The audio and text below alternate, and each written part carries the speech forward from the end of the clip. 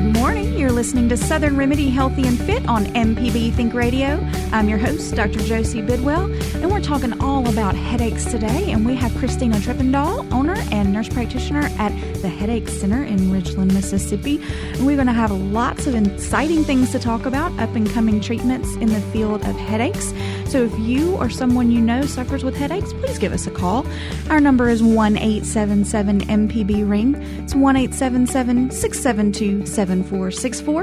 You can send me an email at fit@mpbonline.org. We'll be back after the news.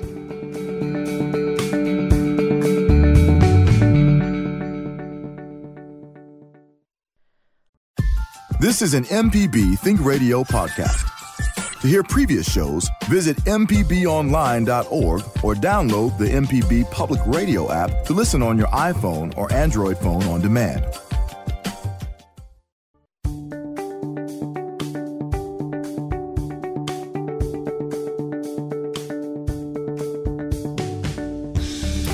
Welcome back and happy Monday. And because it is Monday, that means it's time for Southern Remedy Healthy and Fit in your Southern Remedy lineup. And we're going to be talking all about headaches today. I've got Christina Treppendahl here with me. She is the owner and nurse practitioner at the Headache Center in Ridgeland, Mississippi. She's been on the show with us before, and I don't think I've ever met anybody who is quite as passionate about good quality headache care and making sure that people get the right diagnosis and the right treatment for their headaches than this lady right here and the other practitioners that she has at the Headache Center. And we'll talk about how many she's got because she's grown recently and added some additional practitioners. But we would love to talk with you today about your headaches, regardless of the type. I know we'll probably wind up spending a good amount of time on migraines because that's always a hot topic. And there's some relatively new treatment out there for migraines as well that she mentioned on the show the last time she was here. So if you want to join in our conversation, our number is 1-877-MPB-RING. It's 1-877-672-7464. Or as always, you can send me an email at fit@mpbonline.org. Good morning, Christina. Good morning, Josie. Thank you for having me. Always a pleasure to have you on the show. As I mentioned, you have quite a passion for headache medicine and the accurate and effective treatment of headache disorders because tell me about the problem of headaches. It's a massive problem in America, correct? Correct. Actually, it's the World Health Organization. It's the sixth leading cause of disability in the world. And I think for women, it's number 3. Yeah. So it affects. So migraine is probably the headache type that affects most people with any degree of episodic severe headaches.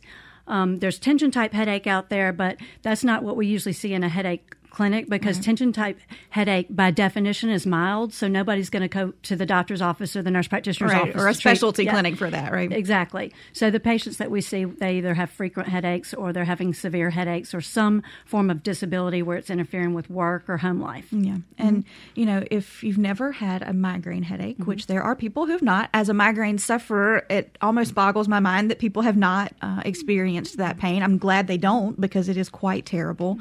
And you can tell the people that have not. Like some people in my family have never had that, and they don't quite appreciate when I say I have to go lay down. That's true. I got to go lay down. So, and there's varying degrees of migraine. Migraine is not just head pain. Migraine comes with nausea, sensitivity to light, noise, and not everybody gets all the same features with every single headache. So some of the people that we treat, their migraines can be bad some days where they're a 9 or a 10 on the pain scale, and sometimes they have what they call their little headache or their regular headache or their sinus headache, and that might be a 2 or a 3, and they have learned how to work through those at work. Right. So people see them functioning at work, but a lot of times they have some degree of head pain and some symptoms, whether they be autonomic symptoms of eye watering, nasal congestion, fullness, or if they're severe enough that they would actually make somebody nauseated or sometimes even rarely vomit. Right. Mm-hmm. And so the numbers that you're throwing out there, that's a pain scale, right? Mm-hmm. 0 is no pain, 10, the worst pain you could ever imagine in the history of the world. And you're exactly right. If I mentioned the fact that I had a headache all the days that I actually have some degree of headache, people would be tired of hearing me talk about the fact that I have a headache. I'm usually pretty good until I get to 4 or 5 on the pain scale. And then I'm going to be like, guys, I got a headache. like, I need for you to simmer down a little bit, you know. Right. Migraine affects 1 in 4 households because it's a genetic disorder. So if you have migraine in your family, your whole family's affected because when mama can't do anything with the children, then the father has to pick up the slack, you know. So basically, migraine, because there's no biologic marker for it right now, there's not a test that you can take that says you have migraine. It's a diagnosis of history. And because of that, it's a silent disorder, and it has a lot of stigma associated with it. So, like, we're having a Miles for Migraine campaign. It's a national run that's run all over the country to kind of reduce the stigma and increase awareness that this is a real disorder. Because years and years ago, they didn't have the functional MRIs and all the science that we have now. We know it's not a condition of neurotic women. It's actually scientifically proven that there are brain changes during a migraine that they can watch in functional imaging. Right. All right. So we're going to take a break with that and go right to the phones because we've got a call in Picayune and talk with Linda this morning. Hello, Linda. Good morning. Good morning. First of all, I would like to say thank you for having this particular topic. I previously was a migraine sufferer, and over the last 10 years, thank God, I have not had to deal with migraines. But lately, the last couple of months, when I wake up in the morning, I have a slight headache. And it's only on like a 1 to 2, maybe 3 level of pain. And once I get up and start moving around, within an hour, it's gone. Now, it's not every morning, but I would say 4 days a week. Okay. And I'm aware when I open my eyes, here comes this little headache. Linda, may I ask your age? I turned 70 this week. Okay. So what you have is a change in pattern and a new onset headache. So I would recommend that you go to somebody who can work this up because of your age, you're at higher risk for some what we call secondary headache disorders, like giant cell arteritis is one. There's other things to look at. So you definitely would qualify for somebody who would need a scan. Now, I would not send you to an emergency room to get a scan because the only thing that they should do in an emergency room is a CAT scan. But what you really need is an MRI of your brain with and without contrast, and then you need some lab markers looked at. So they need to look at your electrolytes and your CBC, but they're also going to do what we call a SED rate and a CRP to rule out the giant cell arteritis. Anytime there's a change in pattern or a new onset headache, that should be investigated further. We don't ask that all of our patients get MRIs. Actually, MRIs are overused, but because this is a new onset thing for you, I would get that worked up. I mean, it could be just due to sleep apnea or some other things, but I would definitely work that up. Definitely a kind of a regression of headaches and then now a reemergence in a different type of pattern. I agree 100% that needs to be looked at a little bit closer just to make sure we don't have anything else going on. That's all very interesting. I have a tremendous amount of stressors, outside stressors in my life, and that's why I check my blood pressure about once a week and to make sure that is okay. And I was concerned about, little possibilities of stroke, which I'm otherwise very, very healthy. And also, if you're sometimes if people are overweight, it can cause headaches that are worse with laying down. And after you've been laying down, sometimes the headache can get worse. And then once you stand up, the pressure can get better with the CSF pressure in the brain. So there's a lot of things to take into consideration. Yeah, my weight is fine. Good. So good. This will be something that I'll just have to bring up. I'll have to bring up with my physician. Absolutely. And see what he thinks I should do. I would definitely make an appointment. And just put your worries out there and let them do an exam first of all in the clinic and make sure they don't see anything from that perspective. And then I agree with Christina, probably an image is warranted at this point. Okay, I will do that. Thank you so much. You're welcome, Linda. Bye-bye. Bye-bye. And if you want to give us a call today, you can. Our number is 1-877-MPB-RING. It's 1-877-672-7464. And we're talking all about headaches. And Linda brought up an interesting point that I think a lot of people think is probably a little bit more related to headache than it actually is, and that's blood pressure. Mm-hmm. So I have lots of patients who come in and say, I want you to check my blood pressure because I have a headache. And, from my perspective in the primary care world, blood pressure's got to be pretty stinking high to have caused the pressure in your head to be what's causing your headache. So usually I'll check their pressure, and it may be a little elevated, 140s, 150s on the top, over 90 or 100 on the bottom. And I would probably say that the pain of the headache is making their blood pressure go up, and not necessarily that their blood pressure is what's causing their headache. Mm-hmm. What do you have to say about that? Well, first thing, we do want people's blood pressure to be within the normal range. Pain of any sort can cause your blood pressure to go up. But when the patient's coming in, since they're not necessarily the expert, what I would do is basically you've got to do a thorough workup. Mm-hmm. The thorough workup is, of course, you're going to do an exam on your patient and a neurologic exam. But the history is so important in migraine. Mm-hmm. Migraine is a diagnosis of history. So I would ask, how often do you get these headaches that your blood pressure is associated with? Are there any other features with the headaches? Do the headaches, how severe are they on the pain scale? Where are they in your head?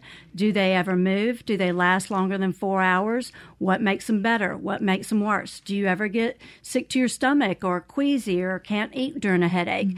Mm-hmm. Do lights and noises bother you? A lot of times people say, no, lights and noises don't bother me when I have a headache. So I ask them, so if I did the cymbals right behind, not the cymbals, but the drum thing. Yeah, if my son played tuba right behind you when you had an 8 out of 10 headache, would that make it worse? They're like, oh, of course that would. Right. And I ask people, does movement make your headache worse? And they say, I don't think so. So I say, when it's an 8 out of 10, can you run up the stairs and do jumping jacks? They're like, I would never do that. Right. So it's really about asking the right questions. Yeah. And typically, I don't say, did anybody in your family have migraine? I said, did anybody in your family have any sort of headaches? Right. Because their parents didn't always get the correct diagnosis. Only 50% of the people who have migraine get the correct diagnosis. And even of those who get the correct diagnosis, less than a quarter of them get the appropriate attack or prevention medication plan. Yeah.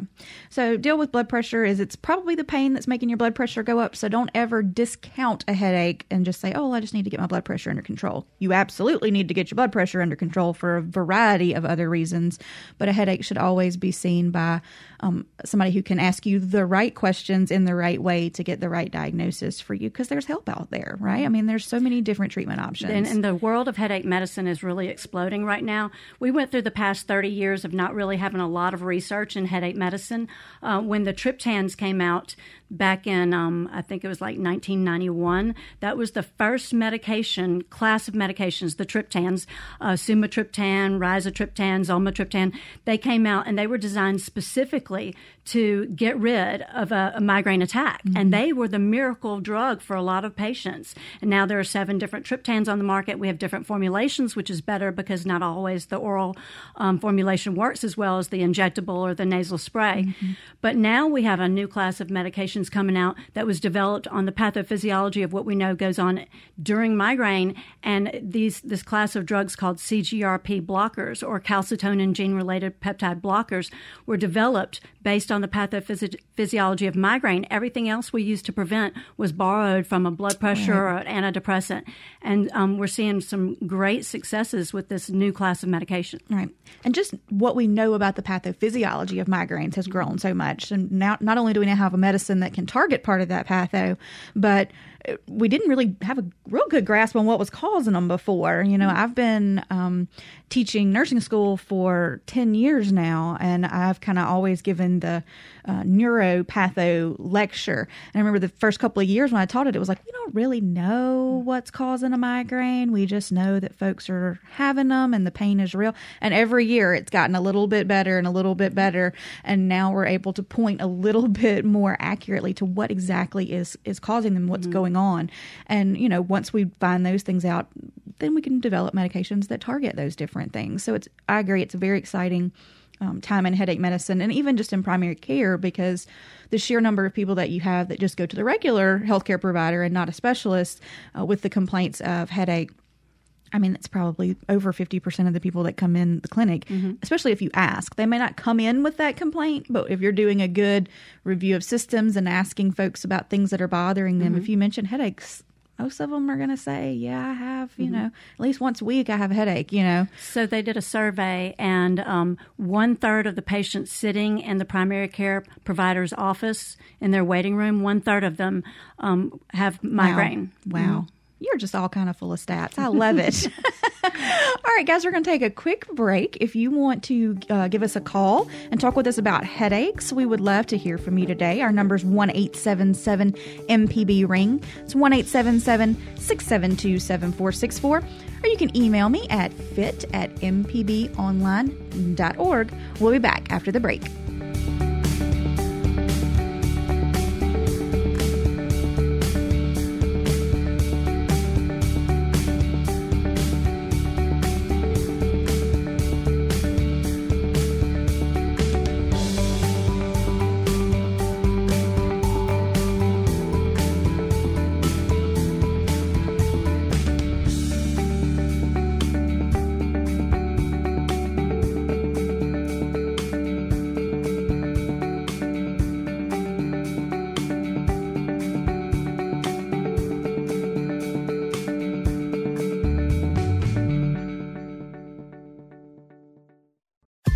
This is an MPB Think Radio podcast. To hear previous shows, visit mpbonline.org or download the MPB Public Radio app to listen on your iPhone or Android phone on demand.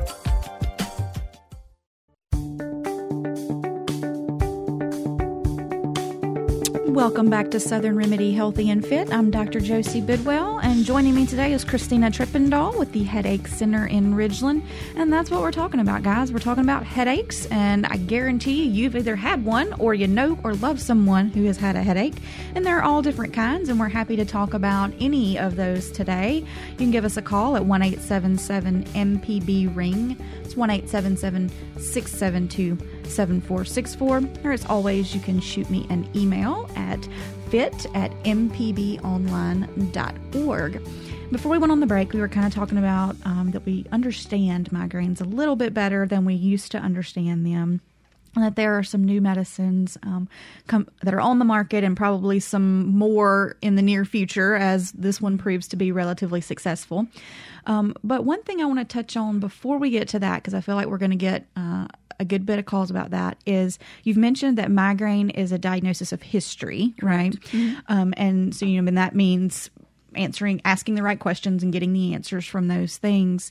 But there are a couple of questions that you can ask yourself, or a healthcare provider can ask you, that it's very short, couple of questions, right? Mm-hmm. That have a pretty high probability of pointing to a migraine syndrome type headache pattern. And what are those questions? So this came from Dr. Richard Lipton, and he has ID migraine, which is trademarked now. So you can actually go find it on the internet. It's ID migraine, and it's a screener. So if you've got a headache patient in front of you, and you know if they're not having a fever or an illness or an infection, and they have no red flags on their exam, if you ask them, in the past 3 months with your headaches, in the past 3 months, have you experienced any nausea with any of your headaches, or any disability, like you couldn't unload the dishwasher, or you couldn't go to the game with your kids, or you grocery store, that kind of stuff. And did you have any sensitivity to light during those headaches? If they answer 2 out of 3 of those questions positive, they have a 93% chance of having migraine. If they answer 3 out of 3 positive, then they have a 98% chance of having migraine. Wow. So if you're in a clinic where you don't have time to ask the entire all the questions that you should ask. Like a headache specialist would. Yes. Right. But and we spend a lot of extra time, but if you can answer those, then you should really take a look at what we call the International Classification of Headache Disorders criteria and see if they meet them all. Right. So those are 3 kind of quick questions that if you're a healthcare provider, you can ask, or if you're a patient, you might take those to your next office visit and say, look, I answered 3 out of 3 of these questions right. I really am concerned that I might have migraines. So that's good, quick tips there. All right. We've got a couple of callers on the line. So first we'll go to Ocean Springs and talk with Peter. Good morning, Peter. Good morning. How are you? We're just fine. How are you? Doing well, thank you. I'm very interested in this topic you're discussing today. What question do you have for us? Well, I wanted to see if y'all could speak a little bit to, you were talking about migraines, and from my experience with being a caregiver from somebody who suffers from head pain, for a while there, we were looking to see if migraines were the issue, and what they ended up finding out was actually a condition called occipital neuralgia, and thought it might be useful in the conversation to perhaps talk about distinctions between what might a migraine be versus something like occipital neuralgia, where there's a believed impingement of the nerve or something like that stemming from the C2 nerve root, that nerve root at the back of your head. And wanted to share a little bit about our experience trying to treat that situation, as it was a little bit unorthodox, but still very effective. One, there are these decompression surgeries that a lot of people have gone through, some of which are more successful than others. One of which was helpful for my friend was seeing this doctor out of Pittsburgh, Pennsylvania at Allegheny General Hospital. Dr. Joe is his last name, J-H-O. He did a decompression surgery at the C2 nerve root, which alleviated the head pain on one side of his head, but left his left side of his head still in quite a bit of pain. And after quite a number of surgeries to remedy the problem, we found through a support group somebody who went to a doctor in Michigan named Dr. Laith Farjo, and he ended up finding that there was a connection between shoulder girdle dysfunction and the trapezius muscles that attach to the occipital area of the back of the head, causing nerves to not travel down the arm like traditional rotator cuffs might do. But the nerve pain was actually shooting up into the head, and once that shoulder issue was addressed, his pain reduced by like 80% improvement, which was a major success for him, considering how debilitating the pain had been, to the point to where he couldn't sleep. And I think the previous caller had made a comment about having issues were waking up with head pain 4 out of 7 days of the week. And in my friend's situation, he was having head pain 7 days a week, and specifically nonstop. Brought on when laying down. Mm-hmm. So there's just something there that Dr. Laith Farjo spoke to, saying he was seeing many more patients who were having shoulder. They didn't realize that they had shoulder issues until they came to him, but that they were referring to the head pain, and it just so happened that a number of patients were reporting significant success with reducing head pain by addressing some shoulder girdle issues and some bursitis issues. Yep. All right, I'm going to let Christina take it, because she was looking excited while you were talking. I think she knows a lot about this. So occipital neuralgia, there's 2 nerves that come out of the C2 nerve root from your spinal cord, and they are the largest unprotected nerves in the body, and they're just up underneath the scalp in the back of your head. So at the base of your skull, if you feel that little protuberance, that little knot back there. Yeah, so that's where the occipital nerves come out, and they're bilateral. There's a greater occipital nerve and a lesser occipital nerve. Now, what he was describing is more of a secondary headache, because you found an impingement that was causing this. But just so you'll know, occipital neuralgia, if it's by itself without migraine, can be treated with nerve blocks that include lidocaine or Marcaine. Sometimes people do nerve blocks with steroids. We never do nerve blocks with steroids unless it's a cluster headache patient, just because the steroids can cause a lot of issues, and also they're not supposed to work any better. And then if that fails, besides using drugs like Neurontin or muscle relaxers, then you can go on and you can get decompression. You can also get occipital nerve stimulators. The problem is a lot of times people get infections and lead migrations, and they don't work. So we're trying to go the least invasive way as possible. Now, migraine, they used to think that migraine, if you had pain in your neck, that it wasn't migraine. It was called a cervicogenic headache or occipital neuralgia. Science has shown us now that the trigeminal nerve, which is activated during migraine, the trigeminal system is highly involved part of migraine. That nerve in the front of your face, from your eyes, your cheeks, and your jaw, connects in your brainstem to the C2 nerve root. And so when 70% of people who have migraine will say it starts in my neck and then it travels up, and a lot of people will think that, if it's neck pain associated, that it's not migraine. And actually, people report neck pain with migraine just as often as they do nausea. But somebody who's got occipital neuralgia, they're probably not going to have all those other symptoms that a migraineur would have, such as sensitivity to light and noise. But when you're having, an impinged nerve in the back of your head, I actually have chronic neck pain myself for 10 years. That kind of pain usually never goes away. And especially, it sounds like it got worse when he would lay down. So when he's laying down, or he or she is laying down, it's causing some sensitivity. We call that cutaneous allodynia, when something that's not a noxious stimuli actually causes pain. And after years and years and years of that, even though they fixed the shoulder, I can tell that he probably had some residual just hypersensitivity in that area. Right. So that's fascinating. And, it sounds like it's almost like a continuum. So you could have occipital neuralgia and also have migraine features to that as well. So again, all goes back to getting the right diagnosis so that you can get the right treatment. All right. Thank you for that call, Peter. We're going to go to Dave in Mobile. Good morning, Dave.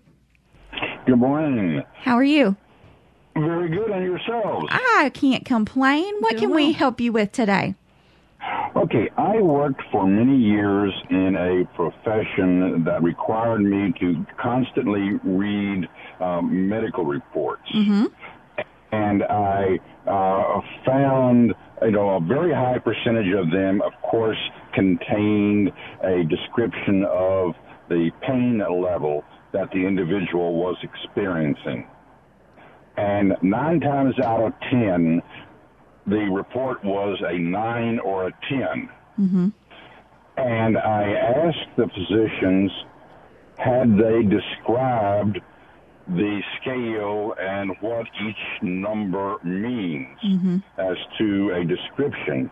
Because if you have a 9 or a 10 pain level, it's excruciating to the point with a 10 of being almost, totally disabling. So my question is, when you ask your patients, what is your pain level?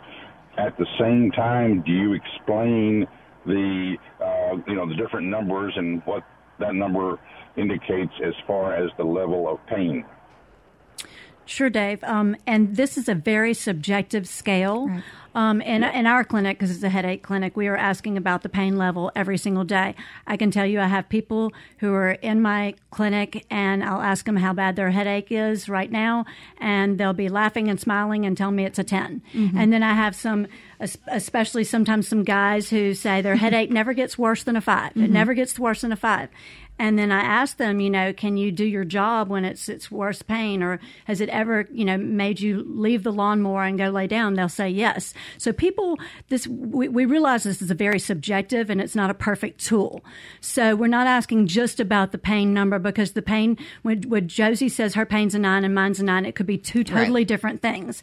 And actually, not to minimize the pain of a migraineur, but migraine pain compared to cluster headache pain is a totally different scale as well. Migraine pain, you can't move. You don't want to move during it, because the movement, like bending over and unloading the dishwasher, would make it worse. Makes your brain rattle around in your head. The pain of a cluster headache attack, which is a completely different thing, is about 200 times more than the pain of a migraine. I hate to say that, but this is called suicide headache, and these people are in so much pain that they can't stand still. They have to rock and run around. And but they can have up to 8 of those headaches per day. And a cluster headache attack is like having natural childbirth, but having 8 attacks of natural childbirth per day. Those headaches never last longer than 3 hours. So the pain scales are very relative. We take that into consideration when we're talking to patients. Right. And then it's also important to remember that there are multiple pain scales for use depending on developmental ability of the patient.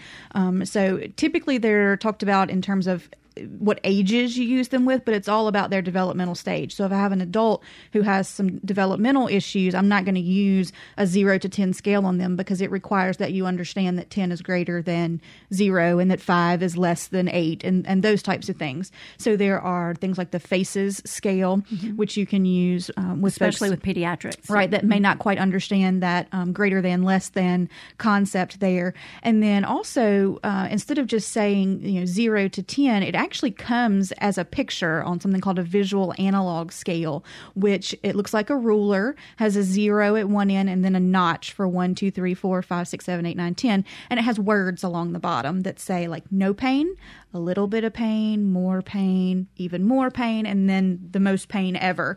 And so folks can then point on that scale to which area that they're feeling, and you can then convert that out to a number. So it may not be just simply asking somebody 0 to 10 on that pain scale. So I hope that cleared that up a little bit there, but it was absolutely great question.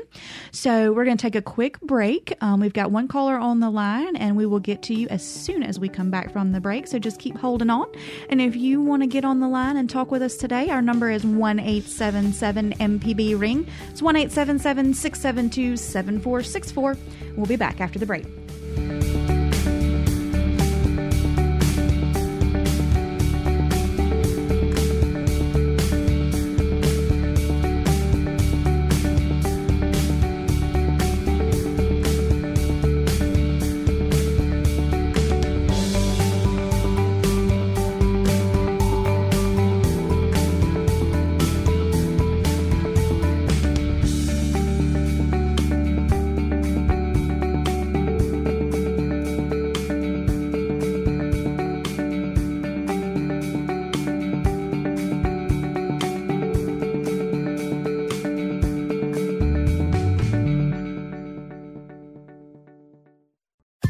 This is an MPB Think Radio podcast.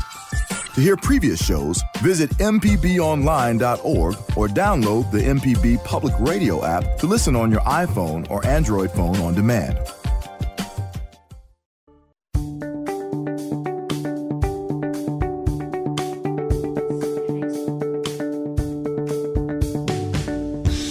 Welcome back to Southern Remedy Healthy and Fit on MPB Think Radio. I'm Dr. Josie Bidwell, and I have Christina Treppendahl, nurse practitioner with the Headache Center in Ridgeland, joining us today. And that's what we're talking about. We're talking all about headaches. If you want to speak with us about that, you can give us a ring at 1-877-MPB-RING. And that's 1-877-672-7464. All right, we've had a caller kind of hanging on with us for a couple of minutes, so we're going to go ahead and go over to Philadelphia and talk with Charles this morning. Good morning, Charles. Good morning. How are you? I'm doing real good, thank you. You're welcome. Thanks for hanging on for us. What can we do for you today? Well, you haven't mentioned the type of migraine that I have. Okay. When you have it, there's no doubt that you've got a migraine. That's what I call the blind headache. Yes. Mm-hmm. It starts with these little zigzags that start at the bottom and work its way all the way across my vision. Mm-hmm. And when it gets up there, you can only see half of what you're looking at. Mm-hmm. And it goes on up and exit out at the top of my head. My vision. Mm-hmm. Now, Charles, I had my first one when I was 12 years old, and I thought I didn't know what in the world was going on. And the pain was terrible, and I had them all through the years. But I'm 80, soon be 85, and now I have the blind part is just as bad as it ever was, but the headache is real mild now. Mm-hmm. And nobody in my family knew what in the world I was talking about back when I first started having them. They didn't know what was wrong with me. Right. And none of my family has had it except a granddaughter started having it. So what you have is called migraine with aura, and a lot of people think if they don't have those symptoms that they don't have migraine. Mm-hmm. But actually migraine with aura only happens in about 20 to 30% of patients, and then they don't always get the aura. Now, there are three components of the aura, the visual that you just described. And how long does your visual aura, how long does that typically last before the pain sets in? Usually probably 15 or 20 minutes. Okay. That's textbook classic, so it usually lasts anywhere from 5 minutes up to an hour, and then the head pain sets in. Some people, Josie, actually have aura without headache. That's a diagnosis as well. And another part of the aura can be a sensory aura, where you feel either tingling or numbness from your hand going up to your mouth, usually on one side, and that can come in usually after the visual symptoms. and then the head pain starts. And then also sometimes people get trouble with their words. It's called aphasia or dysphagia, where they're trying to say some words, but they don't come out right, like Serena Branson, the newscaster. Do you get any of those, Charles? No, I don't. Okay. So 90% will get the visual, and those others are a lot less predominant. And do you get any motor paralysis where you can't walk or double vision? So motor paralysis would be hemiplegic migraine, and double vision would be really bad. We would think of brainstem aura. So those are a little bit different, but they're all in the International Classification of Headache Disorders, and those are things that we're looking at every day. Let me tell you one thing, too, is that people who do have migraine with aura are at higher risk for stroke than somebody who smokes cigarettes. So we encourage those people to keep a very healthy lifestyle, be very proactive, especially men don't like to go to the doctor. Make sure you have your lipids tested and your blood pressure checked, and maybe do a cardiac workup. So we're trying to keep these people safe and try not to be obese and watch what you're eating. I had read what you just told me years ago, and I have kept up a real healthy lifestyle. Good. Plenty of exercise, eat right, keep my weight down. And so far I've been doing good. Awesome. Great. Well, thank you for giving us a call this morning, Charles. Thank you. And, I too, like Charles, have the visual. Now, I don't always have the headache after I have the vision. I probably have what he's scintillating scotoma, right? Yeah, and you can actually look that up on Wikipedia, and it's got a beautiful image. It does. And it is, just like you mentioned, little black and white zigzaggy lines. And to me, the way mine start, it's almost like I looked at a light and have that that kind of whited out spot right there. And then it kind of starts to flash. And then the little black and white zigzags start. And it does start in one corner of the visual field and enlarges itself until it marches all the way across your vision. And to me, it appears that it's in one eye. But if you close that one eye, it's still there in the other eye, because I've tried that. I was like, I'll just get a patch and I'll show it. But that's not how it works. And mine, too, lasts about 15 minutes or so.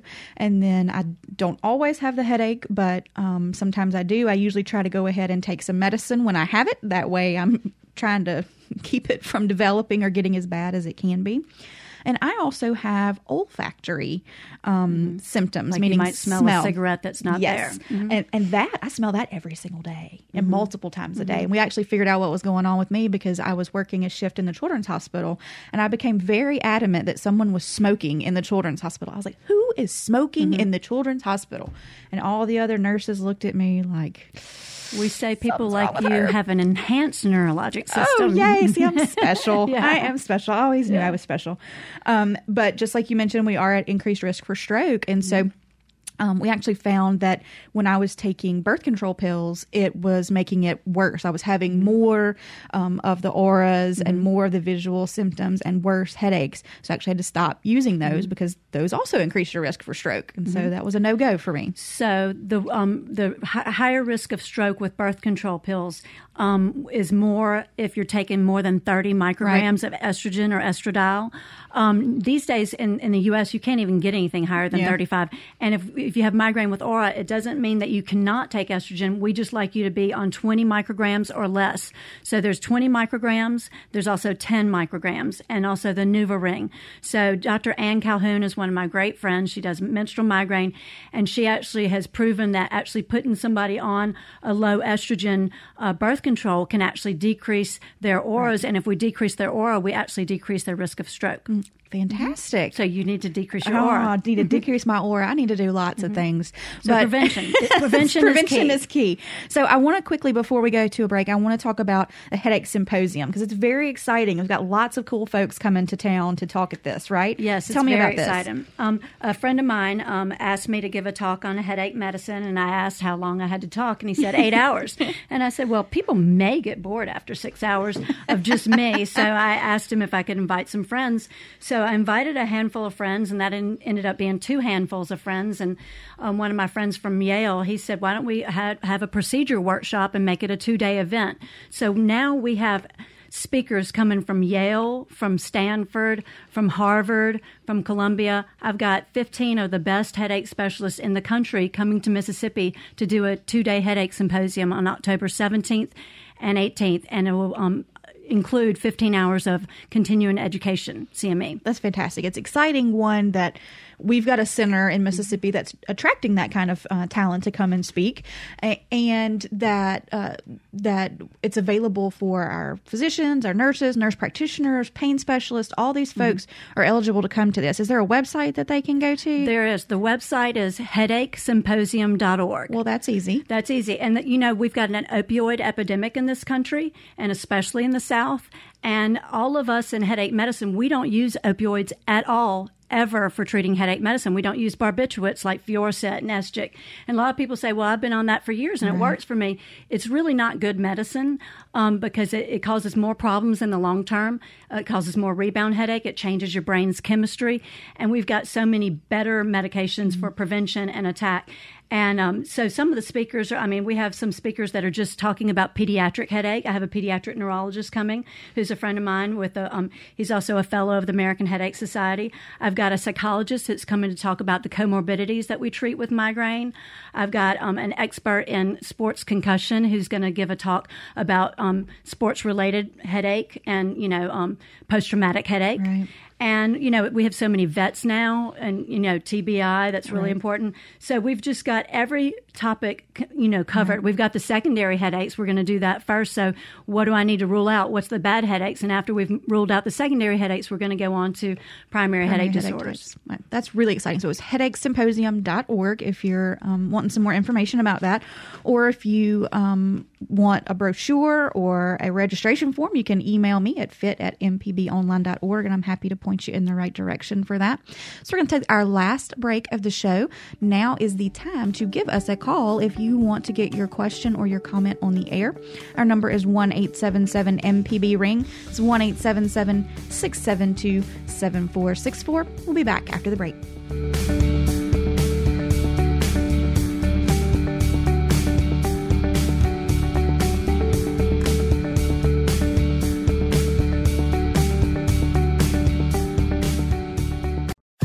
This is an MPB Think Radio podcast. To hear previous shows, visit mpbonline.org or download the MPB Public Radio app to listen on your iPhone or Android phone on demand.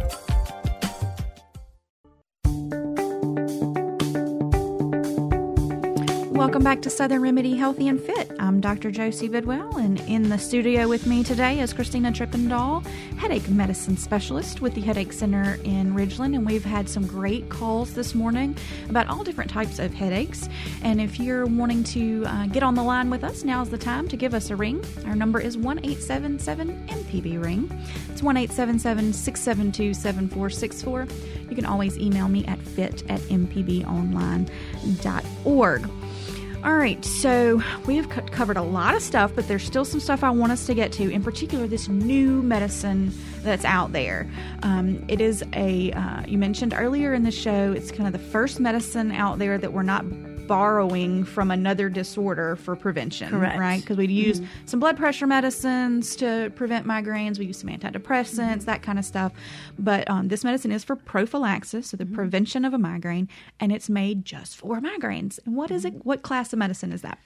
So it's called CGRP antibodies or receptor blockers or blockers. There's different types. But basically, they've been studying CGRP for 30 years. So a couple of scientists discovered this neuropeptide 30 years ago. And what they found out was when a migraine is activated, you get trigeminal activation, and that trigeminal activation, the nerve in your face leads up into the meninges and covering your brain. And the meninges, what happens with those nerves is they release neuropeptides onto the blood vessels, and the blood vessels get dilated, engorged, and react. They used to say migraine was a vascular disorder. No, that we don't say that anymore. It is a trigeminal disorder, and the blood vessels, their reaction is just part of the cascade. Now, there's several neuropeptides and neurotransmitters that are released during the activation of a migraine at this point, and one of them that is markedly elevated during a migraine is called CGRP, and that stands for calcitonin gene-related peptide. Don't know why he had to name it that way. But so what they found out is in people who have migraine, if we inject CGRP into people who have migraine, it will induce a headache. And then if we give them a triptan to abort that headache, After that, after they have taken the triptan, the CGRP level comes back to normal. So they've been studying this. So they tried to make it in a pill, and the pill that they started with had some liver toxicity. So then they decided to put it into a different delivery system. So the injectable form once a month. So 3 companies by this fall will have an injectable form of this medication that you take, inject it into your leg, arm, or stomach, and you can take it once a month, and some of them will have it where you can take it once a quarter or once every 3 months, and it prevents your migraines. And the goal is to prevent half or 75% of your migraines, but some of these drugs are doing so well that about a quarter of them have a chance of getting rid of all their headaches. Wow, that is very impressive, and we may get a chance to talk about it a little bit more, but I do want to get to our callers that are on the line. We'll go right here in Jackson and talk to Lynn. Good morning, Lynn. Good morning. How are you? I'm good. What can we help you with? Ocular auras, which I read about, like at the Mayo Clinic online, and apparently aren't really related to migraines, but I have them from time to time, and just think I just would like to know more about it, if you have something to say about ocular auras. Sure. So there's the language in migraine and headache medicine has changed and evolved over the years. So 20 years ago, they might have called it ocular migraine, but now it's called migraine with aura. So if you want to look up more about migraine with aura, you can Google that term. And I would also go to what's called the International Classification of Headache Disorders, and that's where we get the definition. And anybody can go there. It's ICHD-3 because the third version has come out. So there's every time they have a new version, it's different terminology. But we had a man on earlier who was discussing his ocular migraine or migraine with aura, and it's usually a visual disturbance. It can also be sensory or language involved in that. And it usually lasts anywhere from 5 minutes to 60 minutes before the head pain starts. Now, we do have outliers. Some people, the aura will last during the whole migraine. That's a little bit different.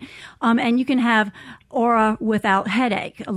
We have patients who have aura and they never get the head pain. And then Josie was saying she gets that sometimes as well. But they don't use the word ocular migraine. Now, there's another type of migraine called, there's a couple others with the eye. There's hemiplegic, and I'm going to forget the term for that one.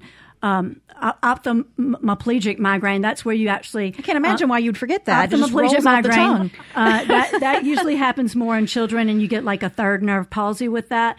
And then there's retinal migraine. Retinal migraine is when you actually totally lose vision in one eye, and you definitely need to have that worked up with both an MRI scan with close cuts of that area, and also an eye exam as well. Yeah, and I have talked to my ophthalmologist about this, and it's not retinal. It's that kind of half circle visual image that comes and lasts for it seems like a long time, but probably no more than 10 minutes. Yeah, that's classic migraine with aura. And if you go online and look up scintillating scotoma, it's spelled with an SC, but if you look up scintillating scotoma, you can find some really great drawings of just what you have. And it's usually in a C, and it usually starts out with a small, pixelated picture, and then it kind of gets bigger and then kind of marches away. March is a term that's used in it. Yeah. I say migrates because it just kind of migrates across your visual field. But, just like Christina mentioned, you don't have to have the headache afterwards with that. I still try and record it so I can keep track of how many of those suckers I'm having as well, because I feel like that's valuable information to give to a healthcare provider when you're having those. Would you treat that the same if they're not having the headache? Do you try to treat the aura? So, there's two different schools of thought. They're in the clinical trials when they tried to treat with, say, a triptan at the onset of the aura instead of waiting for the head pain. They said that it didn't make a difference, and they said don't treat during the aura phase. But all of us in clinical practice, I can tell you, especially at the symposium, we would all tell our patients treat as soon as the aura comes, especially if your aura doesn't last that long, especially if you're taking an oral medication. And by the way, we're getting away from oral medication in headache medicine. We would rather you take your drugs either by a nasal spray or a nasal powder or an injectable home injection that you can do because the gut's not working during migraine. And that's why a lot of people say those medicines never worked. It's because they were not getting dissolved. So we have better technologies. We have rapid release technologies. We have extended release technologies. And we actually have devices now that are FDA approved for the attack of migraine and cluster that there's a handheld device that you can put on your vagus nerve to get rid of the headache. Gosh. All right. So thank you for your call. And thank you, Christina, for being on the show. We had lots of great callers. There were a couple we didn't get to. So if you would shoot me an email at fit@mpbonline.org, I would love to answer your question or get you in contact with Christina. As always, thank you for listening to Southern Remedy Healthy and Fit on MPB Think Radio. I've been your host, Dr. Josie Bidwell, and my amazing guest has been Christina Treppendahl with the Headache Center. Make sure you tune in every single weekday at 11 a.m. for the full Southern Remedy lineup. And we'll be back next week with another show for Southern Remedy Healthy and Fit on MPB Think Radio.